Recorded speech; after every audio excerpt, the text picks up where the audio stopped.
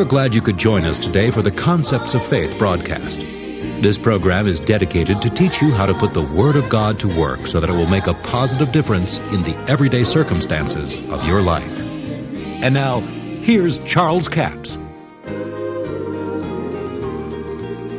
Glad you could join us for the Concepts of Faith broadcast today.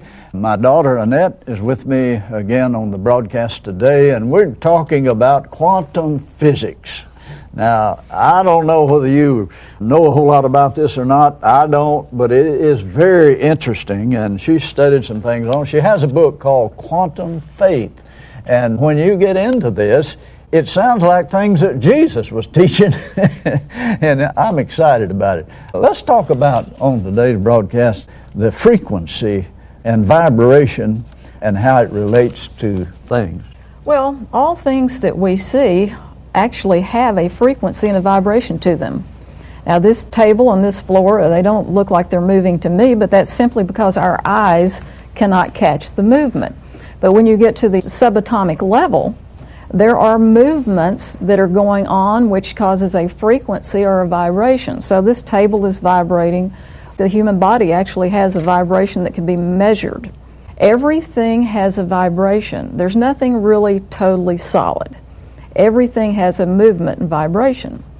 Well, that interested me because our words also have a vibration and a frequency to them. The Bible says that in the beginning that God spoke the worlds into existence. So he used the energy vibration of his words to create and to release. He said, "Light be," and light was. Now, where did light come from? He called it out of darkness. He called it out of nothing. He called it out of darkness. But he spoke. Now, a lot of people seem to think that, I have friends that talk to me and they say, oh, well, science and the Bible disagree and that they have nothing in common, they're on opposite ends. But really, I don't believe that's so, because when you talk about the universe exploding into being, well, if God said light be and light was suddenly created, what do you think would happen? There'd be a big explosion, wouldn't there? Yes. And the worlds, everything that was made out of things that we cannot see. We've got hydrogen and helium and these gases, and they were moving, they were rapid, they were hot. And as they slowed, they solidified. And when they solidified, then you have planets, you have all these heavenly bodies. And if you look at water, when the molecules in the water is heated, like when you put it in a microwave oven and it gets hotter and hotter and hotter, then it's the electrons, they're all excited, they're moving faster, it produces heat. But when you slow that down, and you slow it down until it reaches 32 degrees, then it freezes and it becomes solid. And you say, well, where did you get that ice? Where did you get the ice? Well, we got it from hydrogen, and we got it from oxygen, and you can't see either one of those. But when you combine the two, and you have 2 parts hydrogen, 1 part oxygen, it becomes water. Then that's something you can see. And you change the form of it by lowering the frequency, and it becomes solid. And in the same way that God called creation out of nothingness into something, we can, by our faith, call the things we need in this life out of seeming nothingness, out of the realm of all possibilities. Well, and the promises, see, faith gives substance to things hoped for. What is it we hope for? We hope for the things God's given us, His promises. But hope won't get it. Your faith is what causes manifestation. You give substance to it.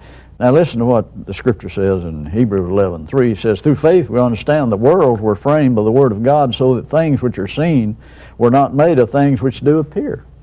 And that's what you were talking about on the last broadcast, the fact that these, what do they call them? Quarks, subatomic particles. Subatomic particles, electrons. You can't see them. They exist in a gas state until you begin to search for them, then they appear. And God created the world with things that do not appear. So it sounds just like science is tapping into some of God's laws that's confusing them to a degree. They don't really understand it. Right. That's why the Bible has not been believable to people who are of a scientific mind, because after all, You can't make something out of nothing, they believe. You can't speak to a mountain and see it removed. A man can't walk on water. A person can't heal the sick. Jesus couldn't have ascended into heaven. But when you get into the realm of quantum physics, there's a huge realm of all possibilities. And what you see is determined by the observer. So if Jesus believed and knew laws that we know nothing about, he obviously tapped into them. And then he said, the works that I do, greater works than these will you do. So I believe that we are expected to take these laws that are in the Bible that science has said, well, that's senseless, it's religion. And now they're looking at the subatomic realm and they're going, this couldn't happen. You've got to be able to prove that this happens, and this happens. But no, when you get into the subatomic realm, nothing happens apart from the observer. That's nothing happens. Now, I remember you talking about some experiment that was done where they shot this particle of proton through a box and through a lead plate. Relate that to it. I thought that was very interesting. Well, there were two very interesting experiments that they did that still has everyone shaking their head. The first one is called the double slit experiment. And they released a shot of photon, and they would have a screen here that had one slit in it. And when they shot the photon and it went through the one slit, then they would find a spot, the particle or the spot, on a certain place on like a screen, like an X-ray film type thing at the back. So then they thought, well, let's put two slits here. So they put two slits there. And when they put two slits there, they had a totally different experience.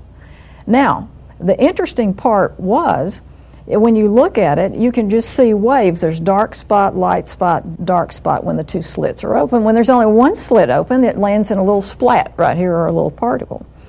So they kept repeating this experiment, and the interesting thing was you have a single photon, and it goes through one slit or the other, okay?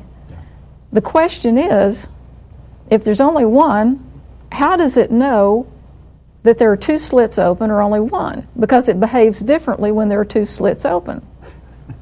So, actually, there are some physicists who believe that exhibits some sort of consciousness or awareness. Now, the second experiment they did was even more fascinating to me, and they did this similar double slit experiment, but they had a little screen that they would flip up or down. In other words, before they shot it, they usually would flip the screen up or lay the screen down, and they would get different results. Well, they decided to do something very strange. They released the photon, shot it out there, and before it hit the photographic plate, they raised the screen up to sort of fool it, I guess. But the fact of the matter was, it knew the screen went up, and so it behaved as it should when the screen went up, as it would pass through it, even though it didn't pass through it. So it exhibited particles that, even on the subatomic level, that they react to what we're doing. They react to what we believe. They react to our actions and what we're doing. And this brings us back to the fact that things respond to us. They respond to our words. Jesus said in Luke 17 and verse 6, the scripture says, so the Lord said, if you have faith as a mustard seed. Now, the mustard seed was the smallest reference that Jesus could give because it was so tiny. Today, Jesus might say, if you had faith as a quark, which is a subatomic particle, or faith as an electron. He said, if you just had faith as a little bitty, tiny atomic structure, he said, if you had faith as a mustard seed, you can say to this mulberry tree, be pulled up by the roots and be planted in the sea, and it would obey you.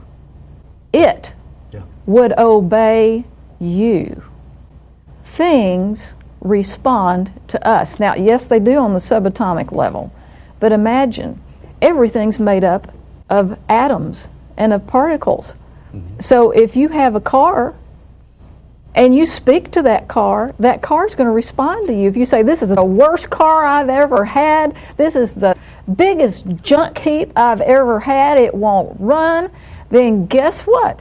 That car is listening to you down to the subatomic realm, and it's going to respond by not running, by having problems. You hear what most people say. They go out there in cold morning, they hit the starter, and it goes, rrr. That's the way you do. Every time I'm in a hurry, you won't start. They're calling things that are as though they are, and they'll stay like they are. And, of course, it responds to the belief. And there's a power of believing. The placebo effect proves that, yes. That it changes situations and real circumstances, and you don't know how. I mean, it gets over into this other realm. I remember Brother Copeland telling a story one time about when he and Gloria was going to a meeting, had an old Riviera they was driving, and he was fussing about it. He said, Gloria, this old car's going to fall apart before we get it paid for. He said, he went about 3 blocks down the street, the drunk were on a stoplight and scattered it all over the street. And the Lord said, now are you happy with what you said? But people don't realize the power of words once you go to believing. Now the reason some people don't believe it, they don't have any faith in their words. They just talk all kinds of foolishness, tickle me to death, laughed, I thought I'd died to go, gonna die if I don't. So they don't release faith in their words, but yet still what they're saying will cause them to err in things that they do. Because they say, if I ever get under pressure, I always make a wrong decision. Mm-hmm. As long as they say that, they will do that. That's right. And when Jesus said, you could say to this tree, be removed, be plucked up, be planted in the sea, it would obey you. Everything really obeys you, whether you believe it or not, with the exception of your children. Okay? But things do obey you, and actually your children will, because if you tell your children, continually tell them they're no good, they won't amount to anything, then they will respond to that unless they have the ability through the Holy Spirit to rise up above it. But when Jesus was speaking to this tree, he was giving a demonstration. If he just said this once, you might think, well, you know, maybe there's a misinterpretation here. But Jesus said the mountain would move. Well, why don't you make the offer here? Well, we're going to offer the little 32-page mini book called Quantum Faith. This is a book that I have written that talks about how that faith corresponds with a lot of the laws of quantum physics. And I also have a CD or cassette that you can order where you get these two things together. And it's offer number 2169. And you get the cassette or CD, please specify when you order, plus the little booklet. And it's $10 plus $4 for postage and handling. Quantum Faith is actually a teaching that I did in a church where I talked about the laws of God and quantum faith and how these things work together. So that's available. You can either call 1-877-396-9400, or you can go to our website and take a look at everything we have available at www.charlescaps.com. If you would like to have a CD of this program number 7152, it's available on CD or cassette that you can order for $10 plus $4 for postage and handling. So those are our offers for the day. All right. Until tomorrow, this Charles Capps reminding you the enemy is defeated, God is exalted, and yes, Jesus is coming soon. To order the product offered today, call 1-877-396-9400 or write Charles Capps, P.O. Box 69, England, Arkansas, 72046. A complete list of CDs, books, and DVDs are available online at charlescapps.com. Through the website, you can listen to this radio program again and subscribe to our podcast. This broadcast is sponsored by Charles Capps Ministries and our listeners in this area.